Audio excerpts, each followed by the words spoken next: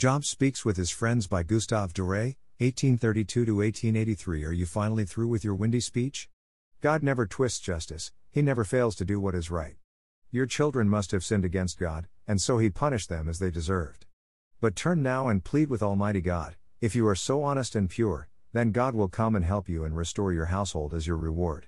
All the wealth you lost will be nothing compared with what God will give you then. Look for a moment at ancient wisdom, consider the truths our ancestors learned. Our life is short, we know nothing at all, we pass like shadows across the earth. But let the ancient wise people teach you, listen to what they had to say. Reeds can't grow where there is no water, they are never found outside a swamp. If the water dries up, they are the first to wither, while still too small to be cut and used. Godless people are like those reeds, their hope is gone, once God is forgotten. They trust a thread, a spider's web. If they lean on a web, will it hold them up? If they grab for a thread, will it help them stand? Evil people sprout like weeds in the sun, like weeds that spread all through the garden. Their roots wrap around the stones and hold fast to every rock. But then pull them up, no one will ever know they were there. Yes, that's all the joy evil people have, others now come and take their places. But God will never abandon the faithful or ever give help to evil people. He will let you laugh and shout again, but He will bring disgrace on those who hate you, and the homes of the wicked will vanish. Good News Translation. These are the words of Bildad, a friend of Job. The guy just couldn't take it anymore. As Job expressed his deep grief, Bildad grew perturbed. Whereas Job needed to be heard, to tell his story with others who would offer listening ears of empathy, Bildad was uncomfortable with all this grief junk and felt he needed to rebuke Job. Oy vey. There are various kinds of suffering, and the biblical character of Job experienced them all. One of the most severe kinds of hurt, and the one that gets far more attention than any other in the book of Job, are the short-sighted rebukes from Job's friends. God had a severe mercy for Job. The friends, however, lived in a black and white world of either/or. Either you confess your sin, or you don't, as if all suffering is connected to personal sin. Bildad's left-brained linear explanation was expressed this way: God will not reject a blameless man. For Bildad, personal suffering equals personal sin and God's disfavor.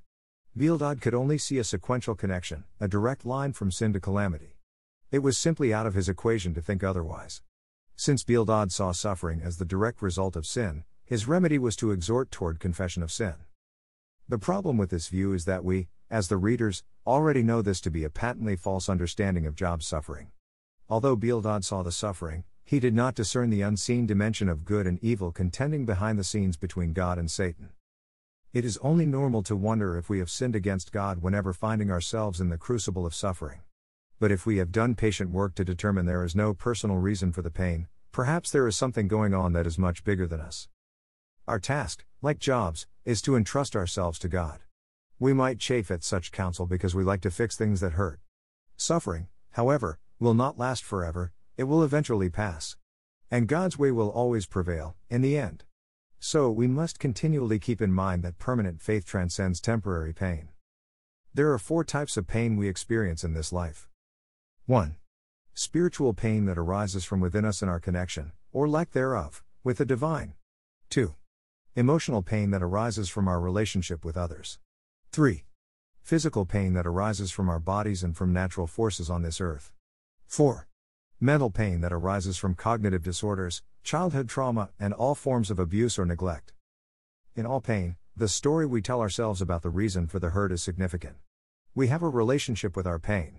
If the story we are telling ourselves is that the pain is all in my head, or that others have it worse than me, we are ignoring or stuffing our pain. If the story is that pain is bad and I must rid myself of it, then we will completely miss what our pain is trying to tell us. Job was trying to come to grips with his pain. He was facing it, talking about it, expressing his wonderings concerning it, and allowing himself to completely feel all of it. Conversely, Bildad so tightly held on to his own story about what pain and suffering is that he was unable to be the friend Job needed. And, I might add, at the end of the story, God didn't look with favor on Bildad's approach. So, what will you do with your pain? What is the story you are telling yourself about your pain? Who do you trust so that you can talk about your pain? Where is God in your pain? How is your current relationship to the pain helping or hindering you? Where will you turn in the future, when pain comes upon you? Loving God, take pity on my life as I seek to embrace you in both good times and bad. I belong to you, therefore I will not forsake you, no matter how much I do not understand the suffering. Amen.